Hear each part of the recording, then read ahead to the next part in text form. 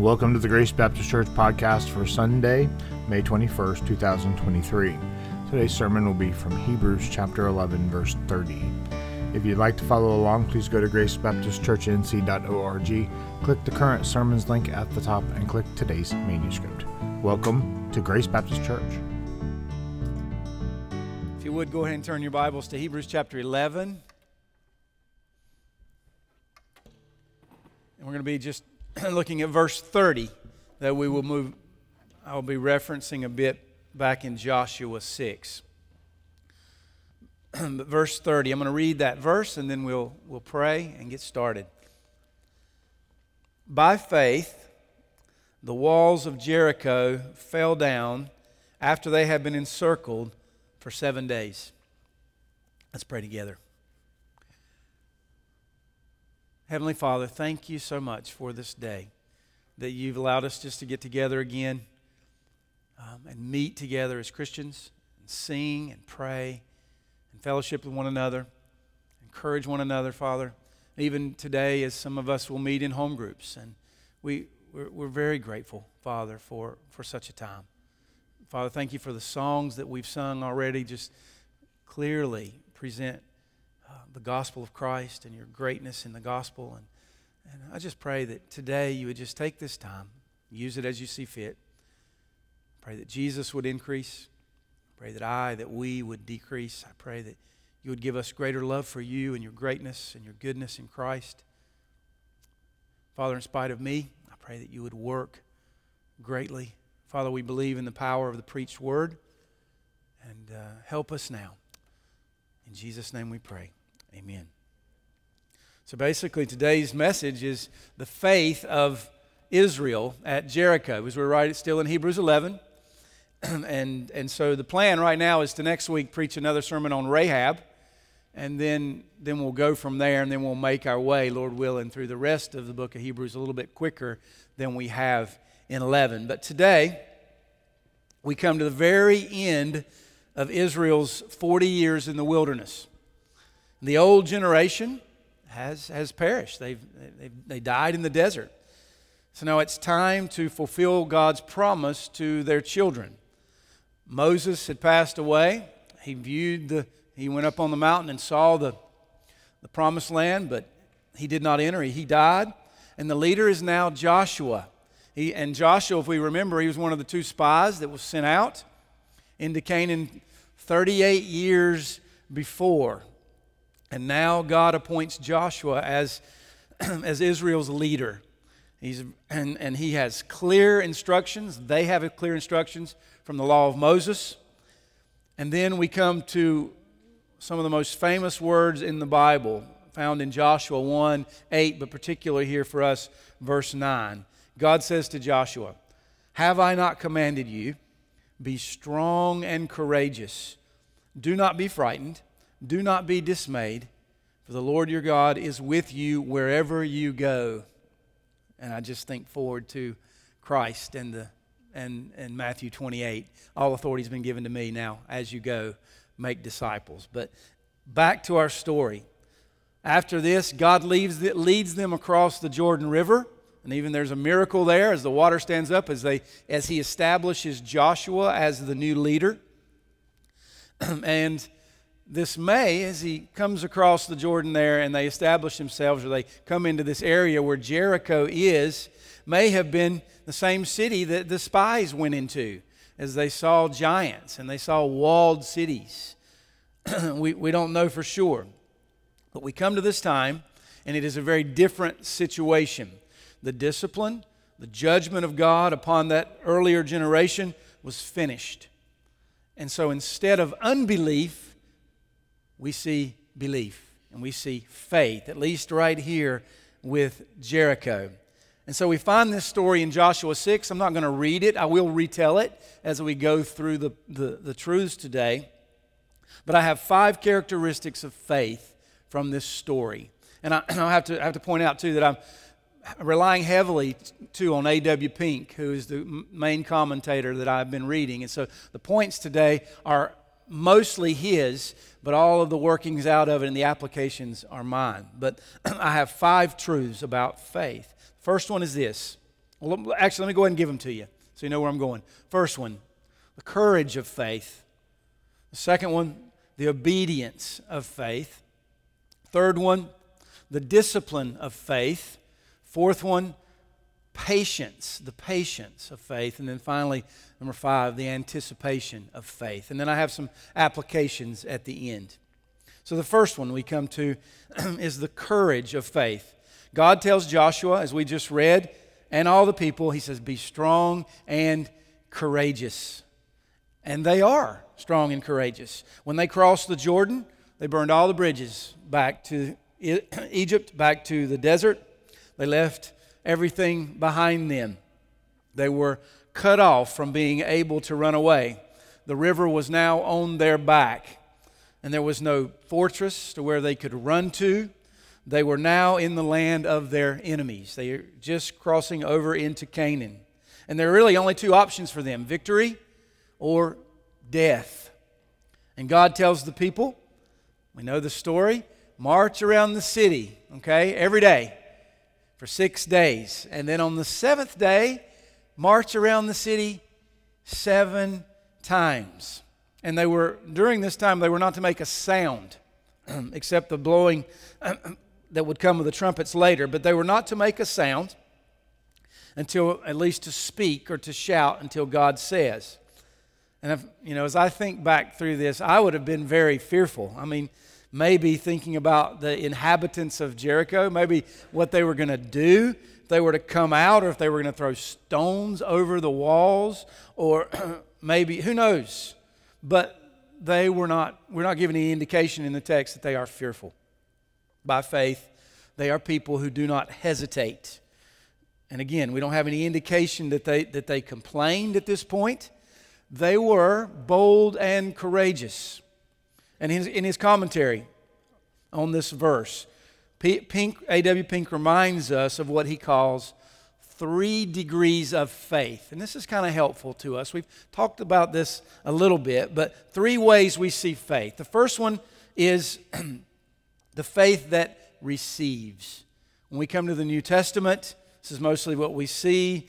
John says to those who received him, he gave them the right to become children of God. So to have faith is to receive Christ there in the New Testament. Second way we see another degree of faith is a faith that he calls reckons, faith that reckons. Now, my grandpa used to say, John, I reckon I can do that this afternoon, but it's kind of not the same way as my grandpa used to say that here. Reckon just means I'm going to trust God to fulfill his promise. So we might say, in a literal sense of the word, back how the word used to be used, I reckon God will do this. Okay? So that's the second way we see this. I look forward to 1 Timothy 1:12. Paul says, I'm not ashamed, for I know whom I've believed. I am convinced that he is able to guard until that day what has been entrusted to me. So that's the second way we see faith. We know God will fulfill his promise. And so we see both of these degrees of faith here at Jericho. But there's a third way, which is the point of this text, I think. This is the faith that takes risks, a faith which dares to do something for the Lord. And we see this throughout Hebrews 11. I think about Moses. Took faith to confront the king, Pharaoh. I think about David. I read it a couple weeks ago in my quiet times. Can you imagine going against this giant with nothing but a sling and a stone? That was faith. Or on the big Mount Carmel there, when Elijah went against all the prophets of Baal. That was faith. And so I think of William Carey. Anybody ever heard of William Carey? We should. I think Jimmy and Scott, 2 years ago, or I don't know how many years ago, 3, I don't remember when it was, but they did the talk on William Carey. And William Carey is known as the father of the modern missionary movement. And as he was trying to go to India, there with his pastors and the friends and his Baptist association, one of the gentlemen stood up and said, young man, sit down. You are an enthusiast. When God pleases to convert the heathen, he will do so without consulting you or me. And then Carey replies with some very famous words. Two things. He says, expect great things. And later, I think folks put in from God. But then he says, expect great things. But then he says also, attempt great things. So this is a way we see faith here at Jericho displayed. We see it is very courageous.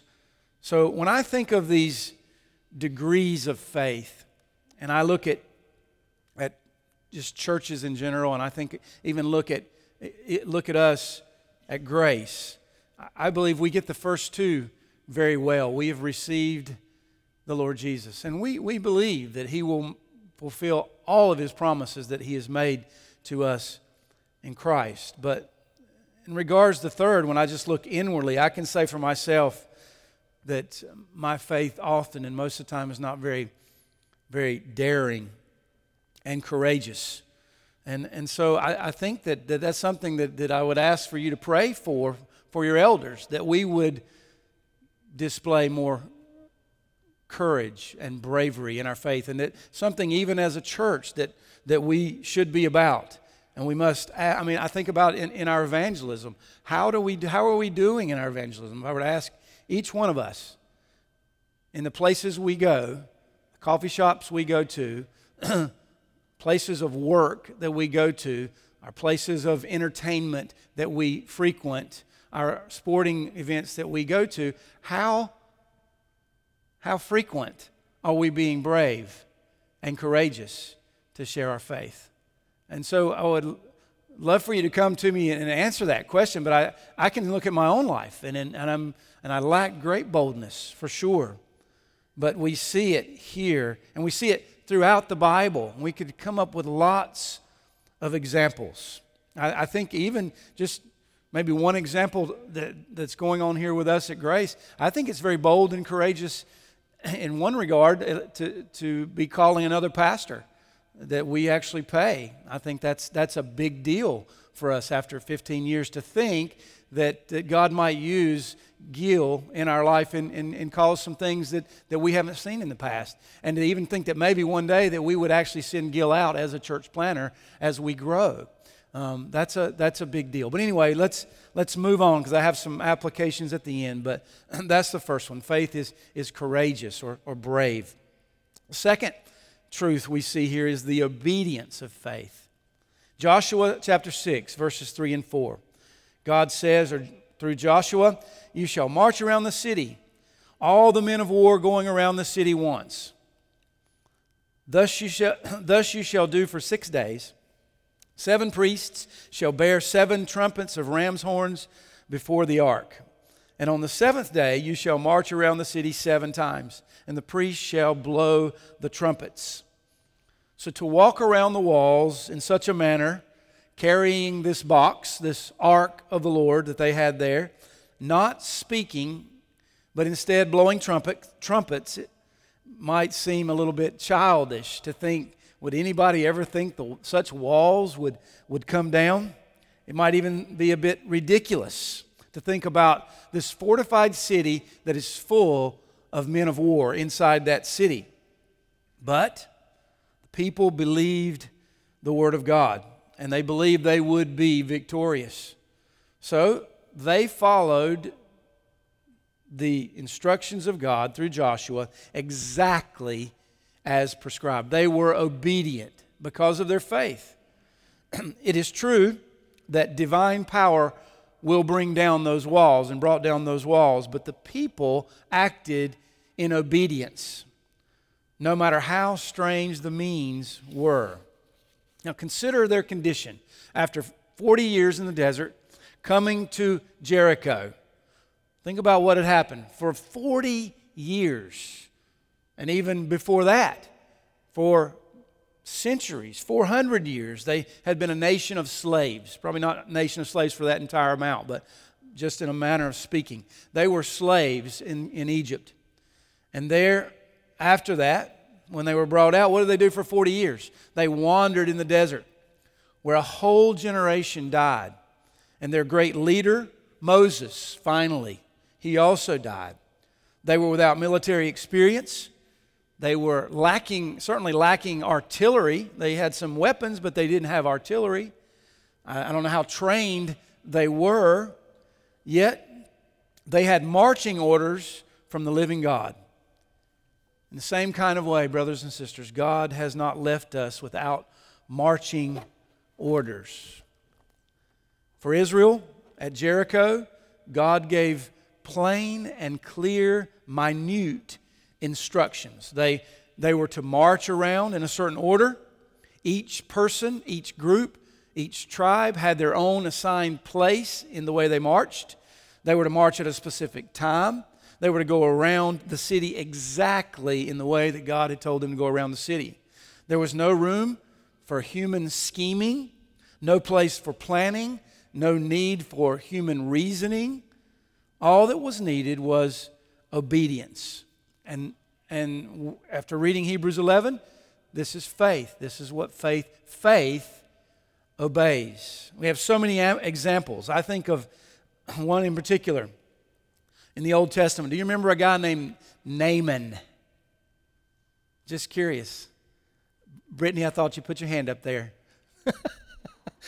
Anyway, he's kind of obscure, but Naaman, 2 Kings 5, he was the commander of the Syrian armies who were often in war with the northern part of Israel and the southern part. And so he was there, very, very well known, very high up, and very powerful man over the Syrian armies. And he got leprosy. And so he didn't know what to do. He just knew at that day, I don't care what part of the world you were in, if you had leprosy, you were cast out. Okay? And so he didn't know what to do. Well, he had heard about this prophet named Elisha, S-H-A, not Elijah. And he had heard that this Elisha had prayed for people and they had been healed. So he takes his team of folks there and his servants with him, and he travels down to Elisha, the northern part of Israel. And you remember what Elisha told him to do? He told him to go wash himself 7 times in the Jordan River, and then he would be healed. So what's the first thing? If you remember the story, what's the first thing Naaman said? He's like, that's a nasty river. That's my paraphrase. We've got much better rivers than that up where I'm from. I am not about to go and wash myself in that nasty river. And so he walks away. And I know when I read that story, I thought, oh, you've blown it. But just how God works. But he left. But his servants came to him and they said, Naaman, are you crazy? Now, that's my translation. You need to do what Elisha says. And so what did he do? He gives in. He goes into the Jordan. He washes himself 7 times. And the Bible says his skin was made like an infant's. Bright. He was completely healed from leprosy.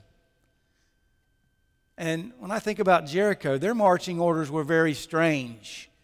But today, how strange are our marching orders? They're not very strange in comparison, are they? Not strange at all. They are very clear and defined. We have the full revelation of God given to us in the Scriptures. And our marching orders are clear. We're told how we are supposed to live.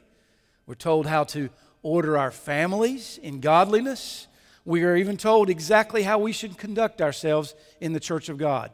In the way we have elders and deacons, and we preach the word, and we practice baptism and the Lord's Supper and church discipline. We're told very clearly how we should order the church. And then we are told very clearly our marching orders as the church are to do what? As you go, it's a command there, go therefore and make disciples. But yet when I look around and I see the state of many churches even around us, I wonder. I don't go to other churches, so I don't know what's going on, but I just hear some of the things that are going on. And one of the things that we've really tried to do through the years at Grace is to be really simple and to try to not do too many things, even in our worship, that is not clearly prescribed or told to us in the New Testament. And we've tried to order ourselves very simply. And I hope that we've done that. But also, our marching orders are clear as far as how grace comes down to us through Christ. And God uses means. I think of prayer and fellowship one with another. And then just evangelism and all of the things that we do. Our orders are clear, very clear. And so on a personal level, though, just by way of application, I say this often, but at the end of the day, you will know a Christian by their fruit. And what is fruit? Well, it is obedience. Obedience to what? Obedience to the Word. God's people, according to 1 John, God's people love God. God's people love the Word. God's people love one another. We do that. These are the fruits. And so we long to read. We long to worship. We long to gather together one with another as God's people. We long to pray for one another and do these are the fruits that we see in the lives of Christians. And so if over a period of many years you've called yourself a Christian, but yet you find that you really don't really love God's people, it's just a duty, you hardly ever pick it up and read, and then you don't read it in your own closet there, and you find that these things are not evident in your life, then maybe you are not a Christian. Maybe the Holy Spirit you've not been regenerated, you've not been converted. And so through the years, even at Grace, I've seen people who profess Christ for years and years and years and years, and then all of a sudden, after 10, 11, 12 years, come to me and they say, John, I really feel like I've just now gotten the gospel for the first time. And so I always do this. And I must look at myself. We must all look at ourselves, lest we have believed in vain. We must test and know, the Bible tells us. Well, let's move on to number 3, the discipline of faith. In our story, Joshua told the people, you shall not shout or make your voice heard. Neither shall any word go out from your mouth until the day I tell you to shout. Then you shall shout. Well, this is very interesting to me. They must be disciplined not to speak during those 7 days until Joshua tells them. This silence in the beginning was as necessary as their shouting at the end. Why is this? Well, think about their story. The young generation that was about to enter into the land. They were the children of the greatest, we might say the greatest, I hate to say it like this, but that was a generation of grumblers and complainers. Those were their parents. And over the years, their fathers, their mothers complained, murmured against God. And so if this generation were allowed to speak, they surely could have told Joshua how to conquer Jericho. Even if you go back to their parents, they were like, couldn't you have left us back with the food in Egypt? Weren't there better houses in Egypt and better graves there to be buried in Egypt, even if we were to die there? And so here we have this new generation. So if they are allowed to speak, I think maybe they would have said to Joshua, hey, you know what? This marching around deal, we're greater than they are. There's nobody coming against us. Let's just surround them for a year and let's have a siege. They will have to come out at some point, or hey, let's get some ladders and let's climb the walls. Or you know what? Battering rams through the gates they work very well. Or let's dig some tunnels and go underneath. I mean, think about just God says, march around it, and the walls are going to fall down. And in the meantime, be quiet. And that was a command from God. I think if they would have been allowed to speak, they may have overthrown the plan of Joshua, which was the plan of God. And so when I bring that down to us and try to apply that a little bit, I think of Proverbs 3, 5 and 6. Anybody ever memorized Proverbs 3, 5 and 6? Trust in the Lord with all your heart, and do not lean on your own understanding. Acknowledge Him in all ways, and He will direct your paths. So when we think about the non-Christian in this world, the world, we might say. The world always leans on its own understanding. Always. That's just natural to what the world does. Proverbs 18:2 says, "A fool takes no pleasure in understanding, but in only expressing his own opinion." Do you ever watch talk shows? Ever? I mean, just anything. You know, my dad used to watch the 5 at 5, you know, or you pick up something on CNN or NBC, whatever, and you find these groups of people, 3 or 4 ladies or men, and what they do, you might have the conservative and the liberal and the whatever, and they all sit around, and what do? They tell you how they think the world ought to be run and how the problems should be solved, and they just do. That's what the world does. They give their opinions. Well, with Israel at Jericho, they were given a method that, in their opinion, I don't know, may have been very unlikely to succeed. But I am sure if you go back to those inside the walls, what were they thinking? Well, we were scared of them, but now they're just marching around the walls. We don't know, because we do know the Scripture says that inside of Jericho they were fearful, and they knew that Israel was coming because God had put the fear of Him in them, but we don't know. We're not told all the details. But then they're thinking, hey, that method's not going to work because we got walls here and you're just going to walk around. And so they didn't expect such a miracle.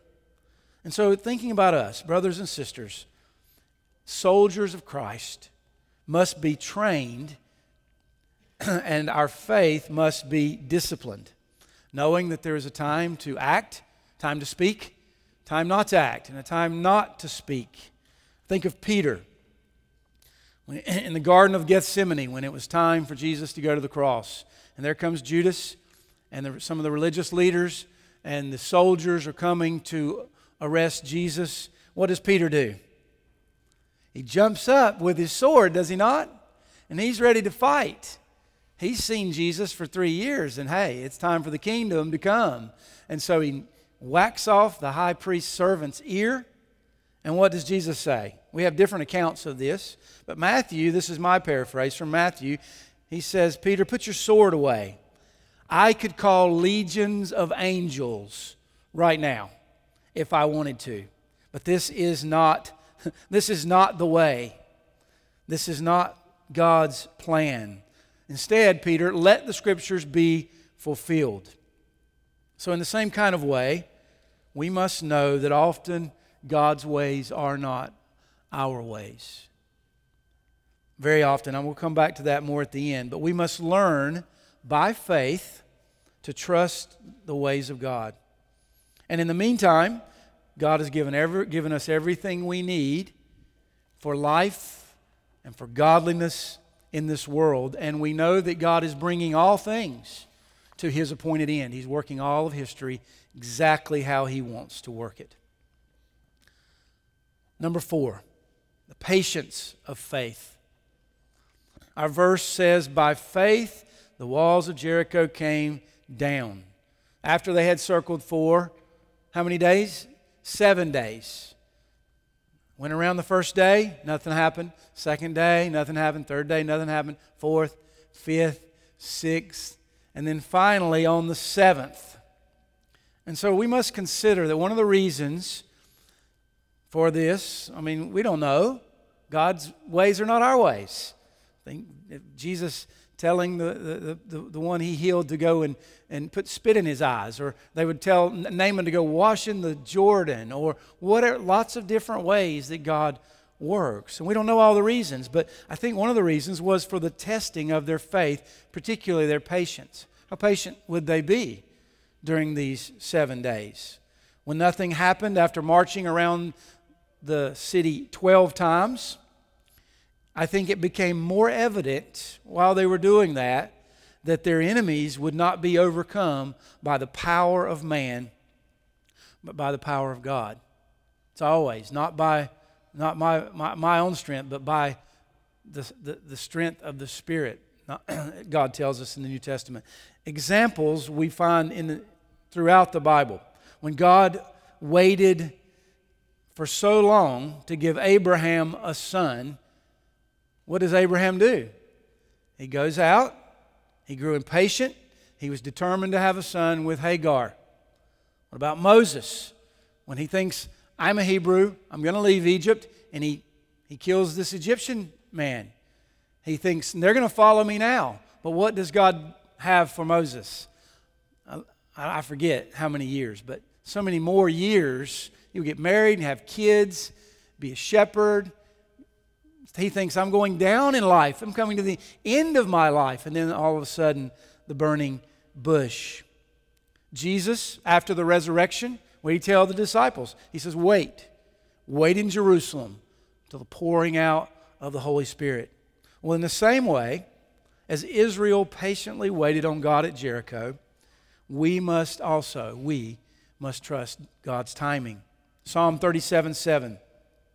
Be still before the Lord and wait patiently for Him. Faith is patient, particularly in trusting the sovereignty of God in all of His timings. We are often in a hurry. I'm in a hurry often. I want results from my prayers. I want more godliness coming from my prayers. I want more boldness.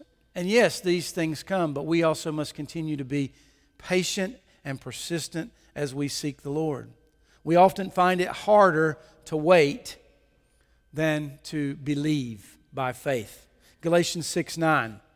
Let us not grow weary of doing good, for in due season we will reap if we do not give up. And I'll come back to that in just a moment on application. But finally, number 5, the anticipation of faith. So the looking forward to the victory. Joshua 6:20. So the people shouted, and the trumpets were blown. As soon as the people heard the sound of the trumpet, the people shouted a great shout, and the wall fell down flat. So that the people went up into the city, every man straight up before him, and they captured the city. Here we notice that the people shouted, and they shouted before the walls come down. This was a shout of faith that expected victory. Listen to the words from Jesus in Mark 11. He says, have faith in God. Truly I say to you, whoever says to this mountain, be taken up, thrown into the sea, and does not doubt in his heart, but believes that what he says will come to pass, it will be done for him. Therefore I tell you, whatever you ask in prayer, believe that you have received it, and it will be yours. Those verses are still a bit mysterious for me, in all honesty. But I get it, but it's still a bit mysterious. But it's interesting that Jesus uses the picture of a mountain. Why would he use the picture of a mountain? Well, I think in this context, because moving a mountain is not possible. Bringing down the walls of Jericho by running around, walking around, and shouting and blowing some trumpets is not possible. But then at one point, the disciples come to Jesus. They're talking about those who have wealth, and he says it's easier for camel to go through the eye of a needle than a rich man to enter the kingdom of heaven. And at that particular time, if you were a Pharisee or a Sadducee or a scribe or someone who was religious, who was a leader, what had God given you? Wealth and place of authority. And so the disciples were, well, wait a second. We thought that wealth just kind of goes along with the same thought of the health, wealth, and prosperity movements. But they thought, wow, these people, if they can't be saved, then how can we? We're poor. And so with that, Jesus says, well, thinking about salvation, with God, all things are possible.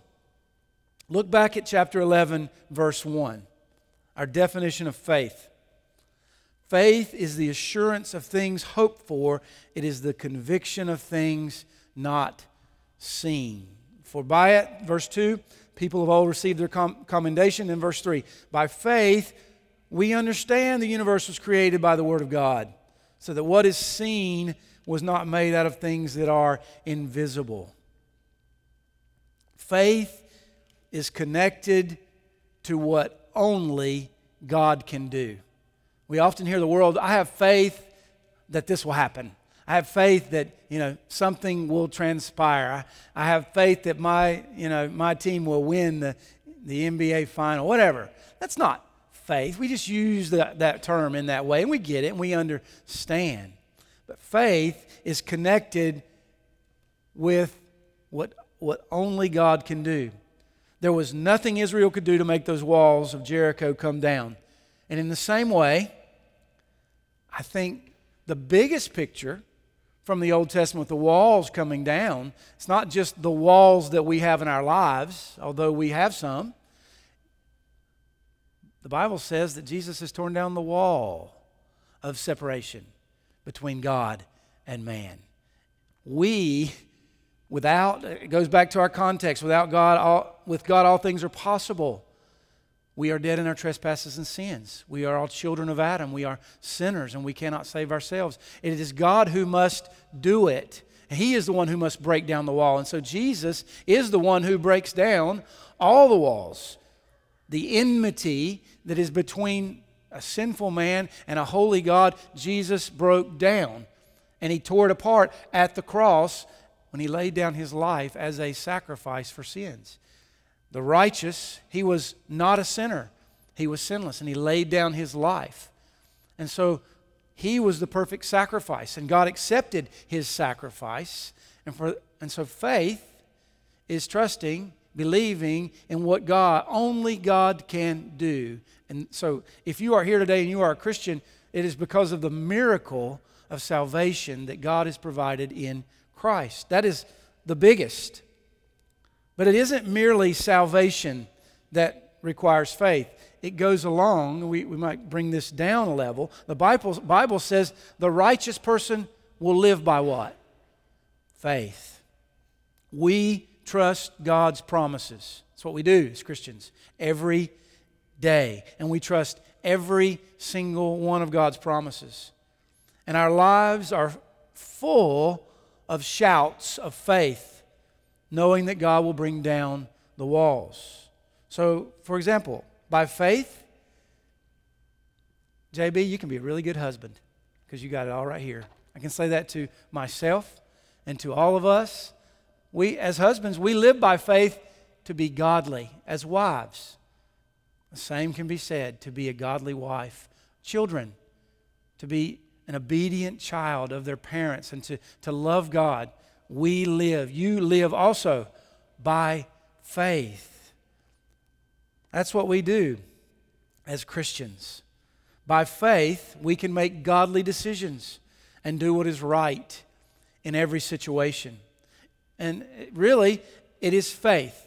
It's not like the world has some faith and we have more faith. No, the world has no faith in Christ. They have faith in their own system. But what separates us from the world is faith. In fact, that is what God created faith for, that we might be connected to Christ and be saved. With that in mind, I just have a few quick, some of them are just really quick applications. But the first application, God's ways are different than our ways. I do not know how God is going to work out your situation and what you are suffering now or what you are going through now. Whatever it is, I don't know.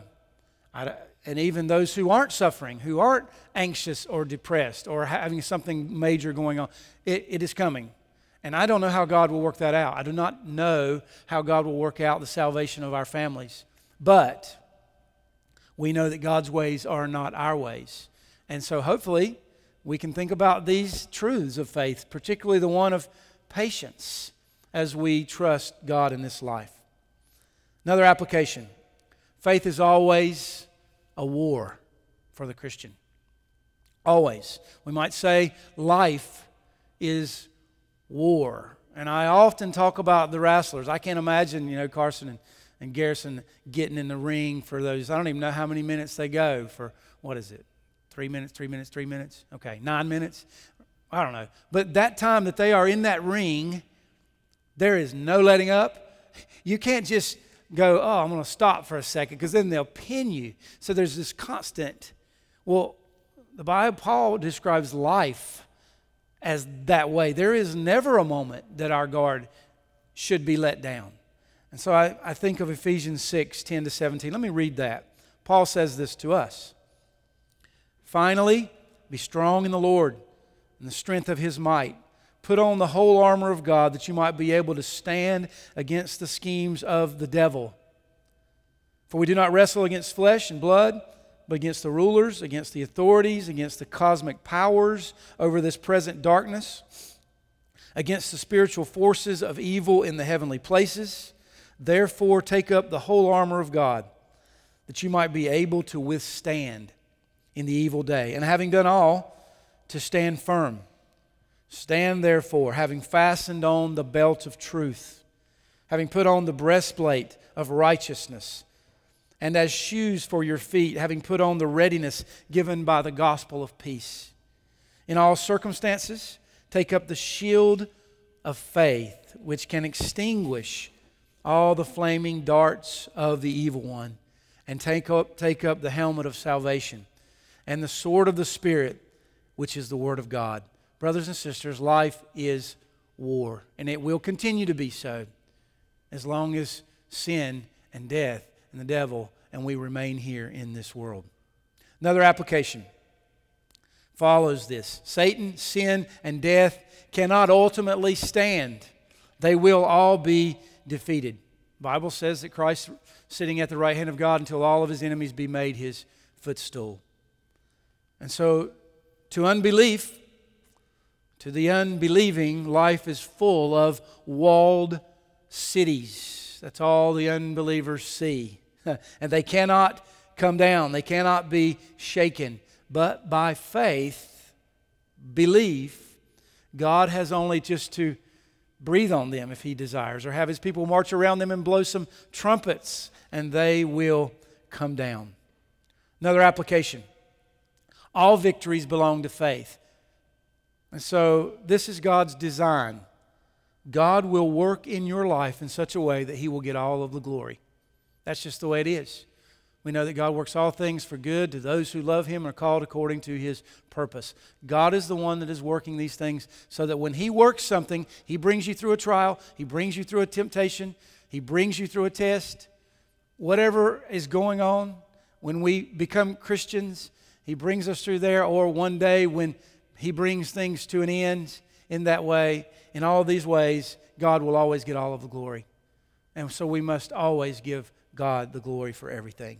And so, by way of conclusion this morning, our lives from beginning to end, particularly I'm talking about our beginning as a Christian when faith comes, from beginning to end is lived by faith. So we live by faith this morning. By faith you hear me preach the Word.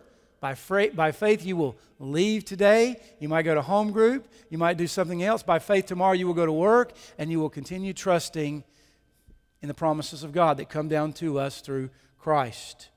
Israel began by faith there at Jericho. They entered the promised land by faith. The ups and downs that will come through Joshua as we keep reading, the trials and the victories. Faith, they lived them by faith, and so do we. So faith is the glue that holds all of life together, and this is very fitting. Jesus is described in Colossians as the one through which all things are held together. And by faith, we are united to Him. Let's pray together. Heavenly Father, thank You for this story today of Jericho and these lessons, these truths about faith. Even as next week, as we look forward to Rahab and the prostitute who will be in the line of Jesus, and that You will, by Your grace, save her and her family. And by faith, she is saved. Father, today we are the same, and we look unto Christ. He is the one who broke down the big wall. But Father, there are many walls. I pray that You would give us grace, help us to take these things to heart today, these truths, that we might grow in our godliness, that we might be more sanctified by your Spirit this week. I pray that you would give us great love for you and for your gospel and for your Son. Father, we know that is the key to life, is just loving you with all our heart, soul, mind, and strength. Father, we do that, Father, in the face of Christ. And so today, I just pray that you would take the rest of this day, use it as you see fit, and help us. We pray in Jesus' name. Thank you for listening to the Grace Baptist Church podcast. You can listen to past sermons at podbean.com. Search Grace Baptist Church, China Grove to find us. You can also find us on Apple Podcast. Search Grace Baptist Church, China Grove. You can also join us at the South Rowan YMCA, 950 Kimball Road, China Grove, North Carolina. We meet on Sunday mornings at 9:30 for fellowship, and service starts at 10. Thank you for listening, and remember to be intentional in making disciples this week.